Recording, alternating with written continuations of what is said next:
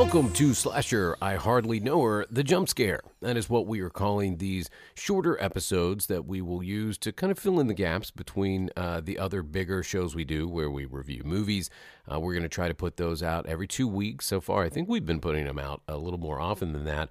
But every time the content presents itself, then we will record one of these jump scares. This is Alex, of course. Micah is hard at work today doing his normal job. Rest assured, though, he will be back for the main episode next Friday, where we will be reviewing Club Dread. So very excited about that. If you haven't seen it or you want to watch it before you listen to our podcast, please go do that. It is a great movie. You won't be disappointed. So for these jump scares, there's no format necessarily. Sometimes there'll be interviews. Sometimes there'll be some sort of bonus content. But this week it is an interview. We are talking about fan films. I'm a big fan of fan films. I have been ever since way back in the day on YouTube when people were uploading their original lightsaber battles. The creativity just blew me away. The technology that we now have at our fingertips to be able to edit and record amazing things and then put them out there for people to see. It's a really neat opportunity for fans to delve into their favorite universe or take the helm of their favorite characters. And that's what this is this week, is a man and his brother, two brothers really, who did this, James and Vincent Coleman of Coleman Films. When you talk about fan films, you often are talking about something that is, lower quality, of course, than a big budget blockbuster. And you go in expecting that. The acting's going to be subpar. The special effects are going to be okay. There's going to be something that's better than another. That's okay. It's a fan film, it's absolutely expected, and nobody's going to dink you for it. But that's just not the case with this film we're talking about this week. We're talking about a trilogy of films, really. It's called Halloween Inferno. It picks up right where Halloween 2018 leaves off. Well, you see the house burning. We know where Michael Myers is. And we certainly do not know what is going to happen next. And as we all wait to find out what happens next in the very, very much anticipated Halloween Kills coming out later this year that has been pushed back. And I know we're all chomping at the bit, or at least us Halloween fans are certainly chomping at the bit to see, what this is going to end up being. This picks up, this is filling that gap for us. It picks up right where the moment 2018 puts off or sets off or ends, whatever I'm trying to say here. And it does it so well. I just gave you all the disclaimers about fan films. Well, throw them out the window for this particular fan film. I even have difficulty calling it a fan film. I talked to the filmmaker about that. It's so well done. The acting is there. The costumes are there. The lighting is there. The cinematography is there. The sound work is amazing. What they were able to include in this film, it's tough to differentiate it between, a fan film and something much greater than that. So again, originally a trio of films. So you had Halloween Inferno Part 1, Part 2, Part 3. Part 1, I think it's like 8 minutes. Part 2, a little longer than that, maybe 12 minutes. And then Part 3, much longer. I think they're all about 45 minutes when you put them together. And you can watch them together right now on YouTube. If you haven't, I just suggest stopping this podcast right now and going and watching it. If you got 45 minutes to kill, you will not be disappointed. It's called the Boogeyman Cut. It is all three films put together and seamlessly, and it is just marvelous to watch. It is just a joy to watch, and that's why I wanted to talk to the filmmakers behind it. So James Coleman of the Coleman brothers, there's Vincent and there's James. James was nice enough to make time for me to discuss not just this film, but how they made it, kind of what went into it, and what he is working on now, which is just, it sounds like a very exciting project. So very excited to share this short interview I did with James Coleman from Coleman Films for our first jump scare. So let's just get right into it. One of the things we talked about was, this is a fan film. I mean, it says fan film. This does not feel like a fan film, and you are a fan of Halloween, you are a fan of the character of Michael Myers, but this, I think calling it a fan film doesn't do it justice.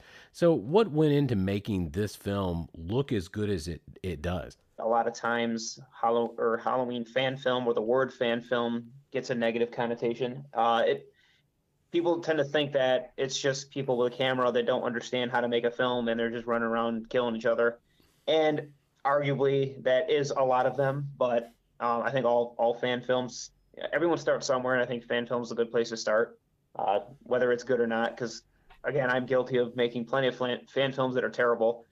Um, so I think what goes into making it look so good is we started making films, my brother and I, when we were, I think, 9 and 10 years old, and our actual first film was a Halloween film, and it looked nothing like Halloween Inferno. It was just us running around the basement with ketchup and killing each other. But I think what goes a lot into it is we've developed a very classical filmmaking style. I mean, we've always been fans of John Carpenter, and if you look, he has kind of a very simplistic style with his imagery and as well as his composing. So those classical tripod, small movements, pans and tilts, and dolly shots are very much what we incorporate in this, and that's kind of how I've developed my own style as a filmmaker. Also, too, the lighting is tremendous in it.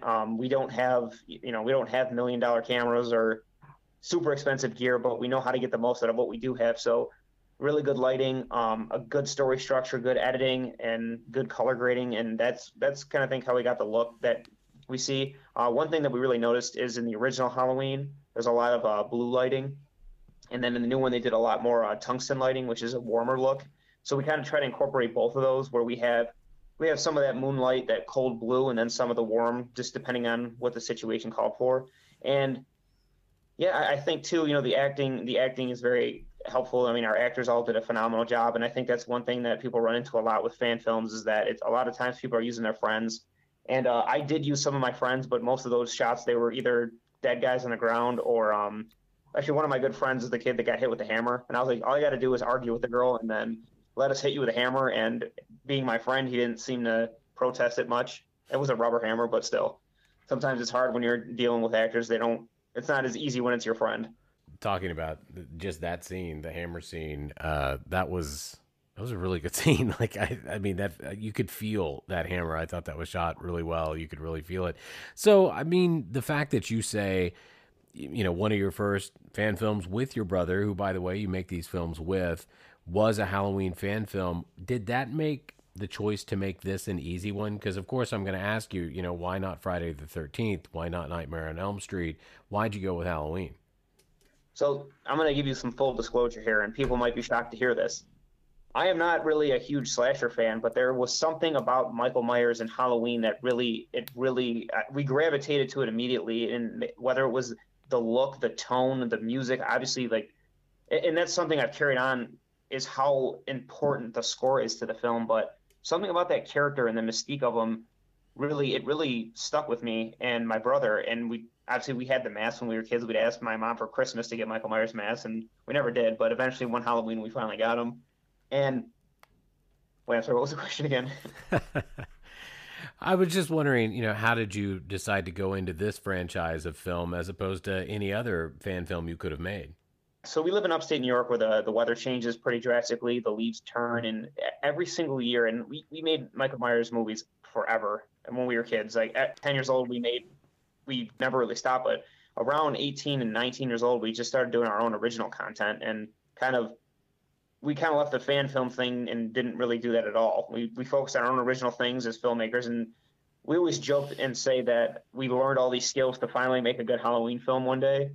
So after we saw 2018, we were like, man, they finally did something right. After all these sequels and remakes, they finally did something right, and they kind of brought the essence of the character back. So I was like, dude, my one friend he's a cinematographer, he asked me, he's like, do you want to do a Halloween project this year? Because every year we would shoot like a little short thing.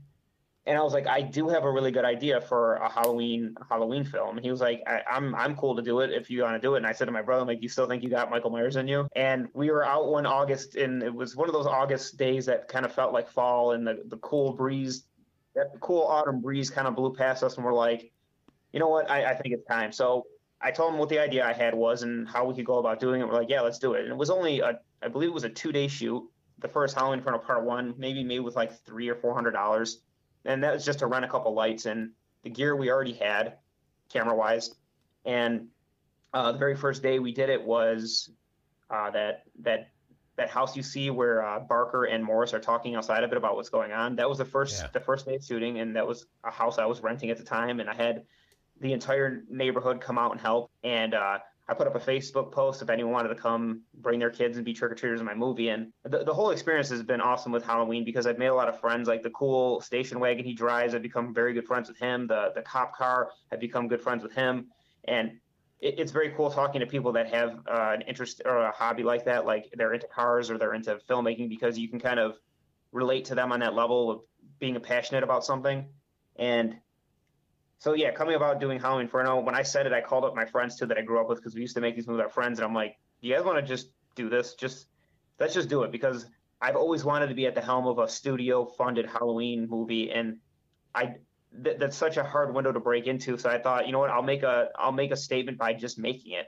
And I don't know if anyone from the studio or anyone from Blumhouse or on Carpenter's side has seen Inferno, but I know if they did, that they would take notice. All right, let's step out away from there real quick. I think this is a good opportunity to get a quick word from our sponsors.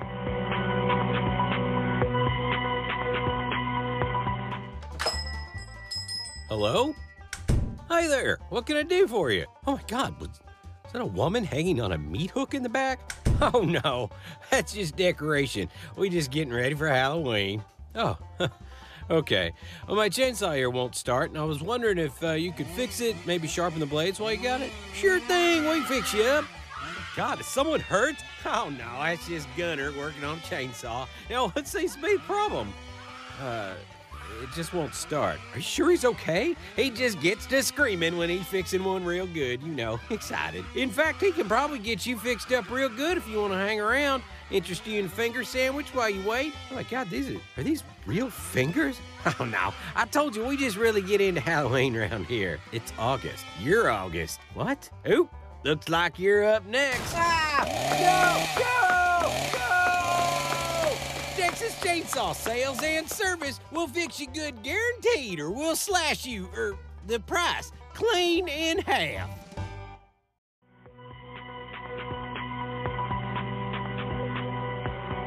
All right, we're back with our conversation with James Coleman at Coleman Films about Halloween Inferno, the Boogeyman cut. The 3 films completed now. Let's get right back in to that conversation. One of the things I wanted to ask you is, it took me that it was, I think you started this in 2019, and then you did 2 in 2020, and that's just from IMDb. I'm getting that. But why 3 installments? I mean, was the first kind of a test run, or, how'd that come to be? So realistically, I had that idea just for the little short, and I said to everybody, and I firmly believed on set, I was telling everyone, like, guys, this is going to be huge. I promise it'll blow up. It'll be amazing. I promise, guys. Just trust me. Promise. And I mean, I was nuts about it, and I know that because I'm a Halloween fanatic myself. So I think, me having that kind of energy brought everyone else's energy up. So the first part we did is just like I was like, look, let's just do some really cool lighting. Let's show like how Michael Myers would look, like a cool. We'll grab everyone's attention with that opening sequence. He pops up in the car. Well, it's kind of a throwback to the original one. Like we'll see the cool mask. And I was like, I really want to do a Steadicam kill. And I kept thinking, like, how can I incorporate this Steadicam kill that would be something interesting? And I think a lot of times in fan films, people have this mindset or like kind of idea of what Michael Myers is without really, I guess they don't ground the character as much as he should be. They get like crazy with it. Like he can take 1,000,000 bullets, he can fall off balconies, he can get hit by cars. And I don't think Michael Myers really goes out of his way to get hit by cars and get shot by bullets. He's a lot smarter than that, a lot more crafty than that, a lot more well-planned than that. So while he's sitting in the car, and I like to play with that stalker specter aspect. So when he's sitting in the car just watching people, I thought what could catch his eye, and that was the mask. I will say to myself, I am extremely proud of that because I'm not a Steadicam operator, but I think it was the power of Michael Myers made that shot end up being great somehow. And then we did it like 4 more times, and it was awful. So there was a lot of creative people on that and a lot of people that were Halloween fans, which helped. But I would say this, the first one we made just for fun, and then out of nowhere, people were like, this is amazing. I'm getting messages from people. I'm getting reviews on YouTube. And then we were able to raise, I think, like $2,000. Like, all right, let's make part 2 with $2,000. We did part 2. And I was like, all right, let's bring it back to 1978. Cause I was like, I want to recreate the openings. Okay. hold on. I wanted to introduce Hawkins to kind of have that transition into meeting Lily Hawkins, so everyone would understand who it was without like blatantly saying it. Show don't tell. Right. And then we go to that, and we look at that house that we shot it in, and we go upstairs, and I see the bedroom with this open balcony. I'm like, okay, well, now we have to shoot this because I was like, all right, we're going to recreate the beginning because this is literally the perfect place to do it, and it looks just like it. So I thought, all right, let's amp it up. We talked to our special effects guy, Michael Del Rosa, and I was like, can we do squibs and everything? So we really, we rigged up my brother to explosives, so he's actually getting like shots going off on him.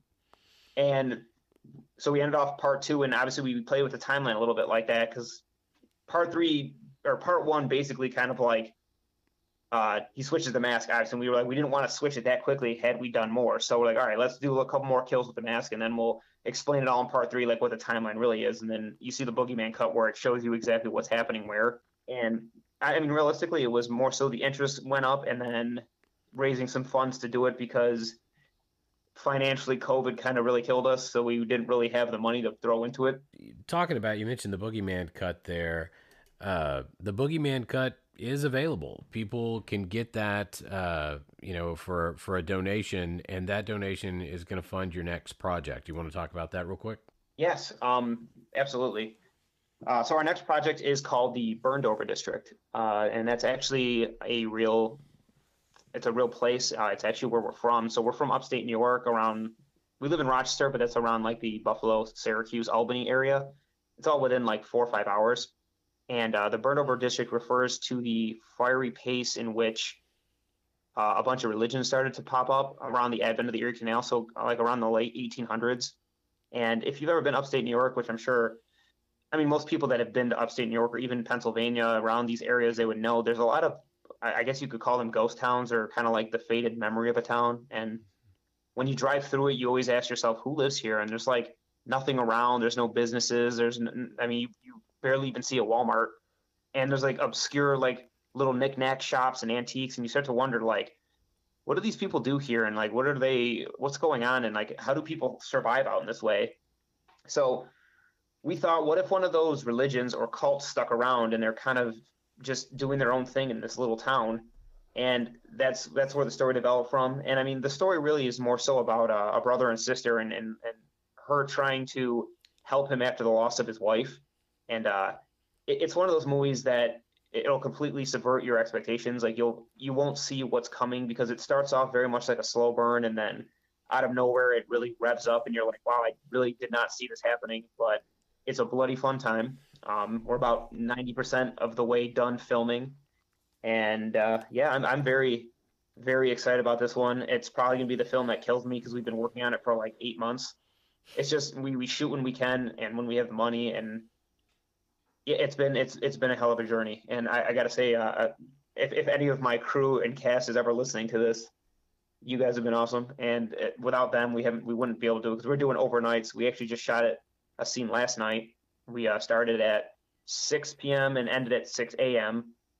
And my brother and myself, we're night owls, sleep insomniacs. We're out of our minds, but most people aren't. So on set, we're putting people through hell, and I know it, but when it's all said and done, and I keep telling them this, I'm like, I promise you guys, this is going to be something amazing. And it is. It really is. Every frame is a beautiful painting. Every image is amazing. Every scene is handled with care. And, we brought a lot of those elements from Inferno with that, the really interesting lighting, the dynamic camera work and editing. So you'll see a lot of those influences in this. And from the people that were fans of Inferno, I promise you guys will be fans of this too. It's like Amityville Horror meets Pet Sematary meets Hereditary meets Mandy, and none of those movies are alike, so that's why it'll be interesting. Yeah, that is quite a list there.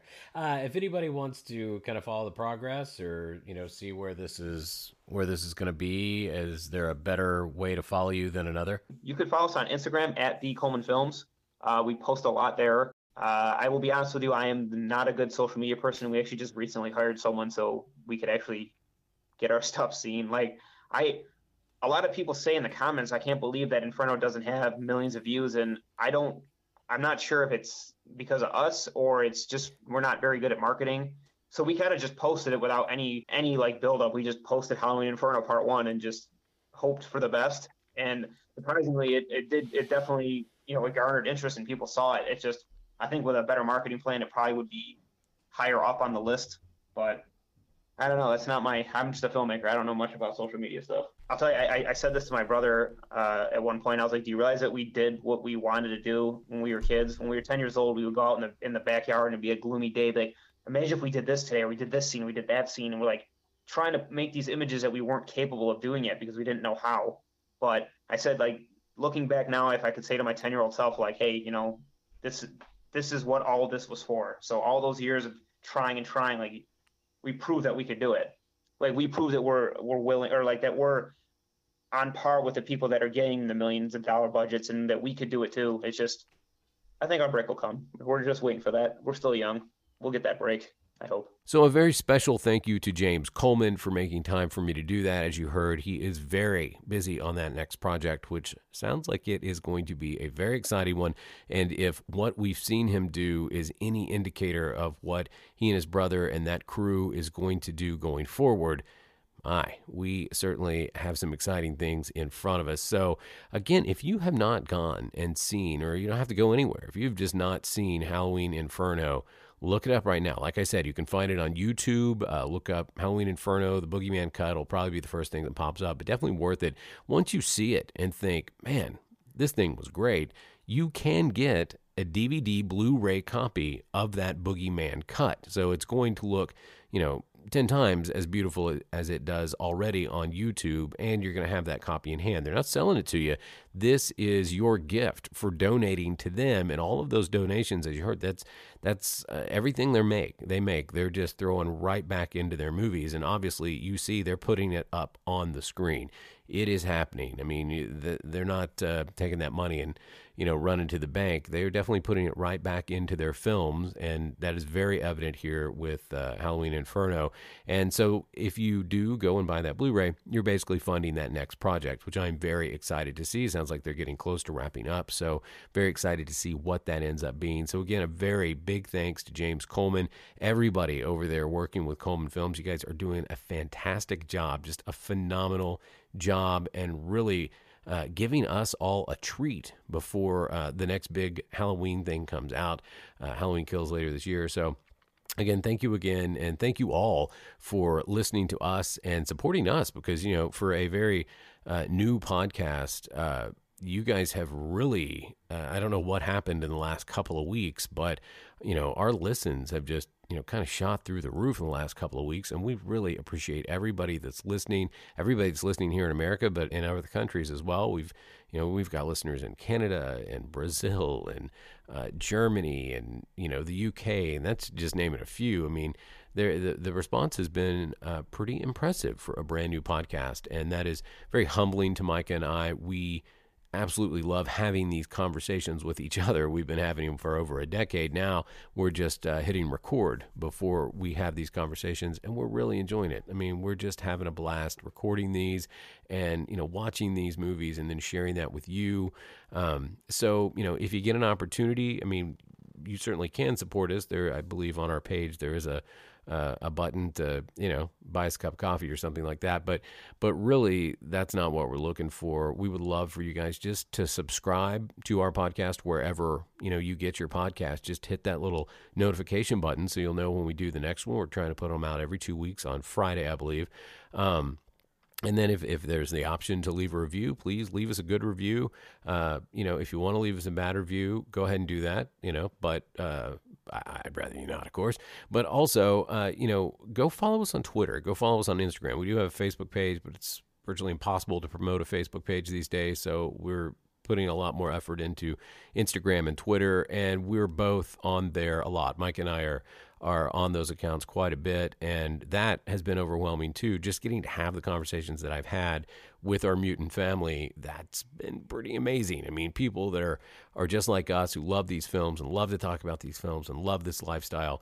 What a fantastic opportunity for us to not just enjoy ourselves, but enjoy all of you guys in this amazing horror community. So, please go look for us on Twitter. Go look for us on Instagram. We're on there every day. If you got any questions questions for us or any suggestions for us, please hit us up. You know, I mean, we're brand new to this, so we're just trying. Hopefully you're liking some of these silly commercials that we're putting in between, our segments. And we'll get better at this, and we'll get better with your help and with you listening. And so thank you again for the great response. Thank you for listening today. And we'll catch you next Friday when we do our review of Club Dread. Very excited for that one. I'm telling you, I know it's a comedy. I know it's ridiculous, but it holds up with just about any slasher out there, and you'll get to hear me make my argument for that because I definitely believe this is a great movie. Some of the fan work that I have done, I stole from this movie, not the comedy, but some of the ways they film these kills, and it's just a really good movie, and we'll get all into that next week. So for Micah and for Slasher, I hardly know her, this is Alex. Thank you again for listening. We'll see you next week.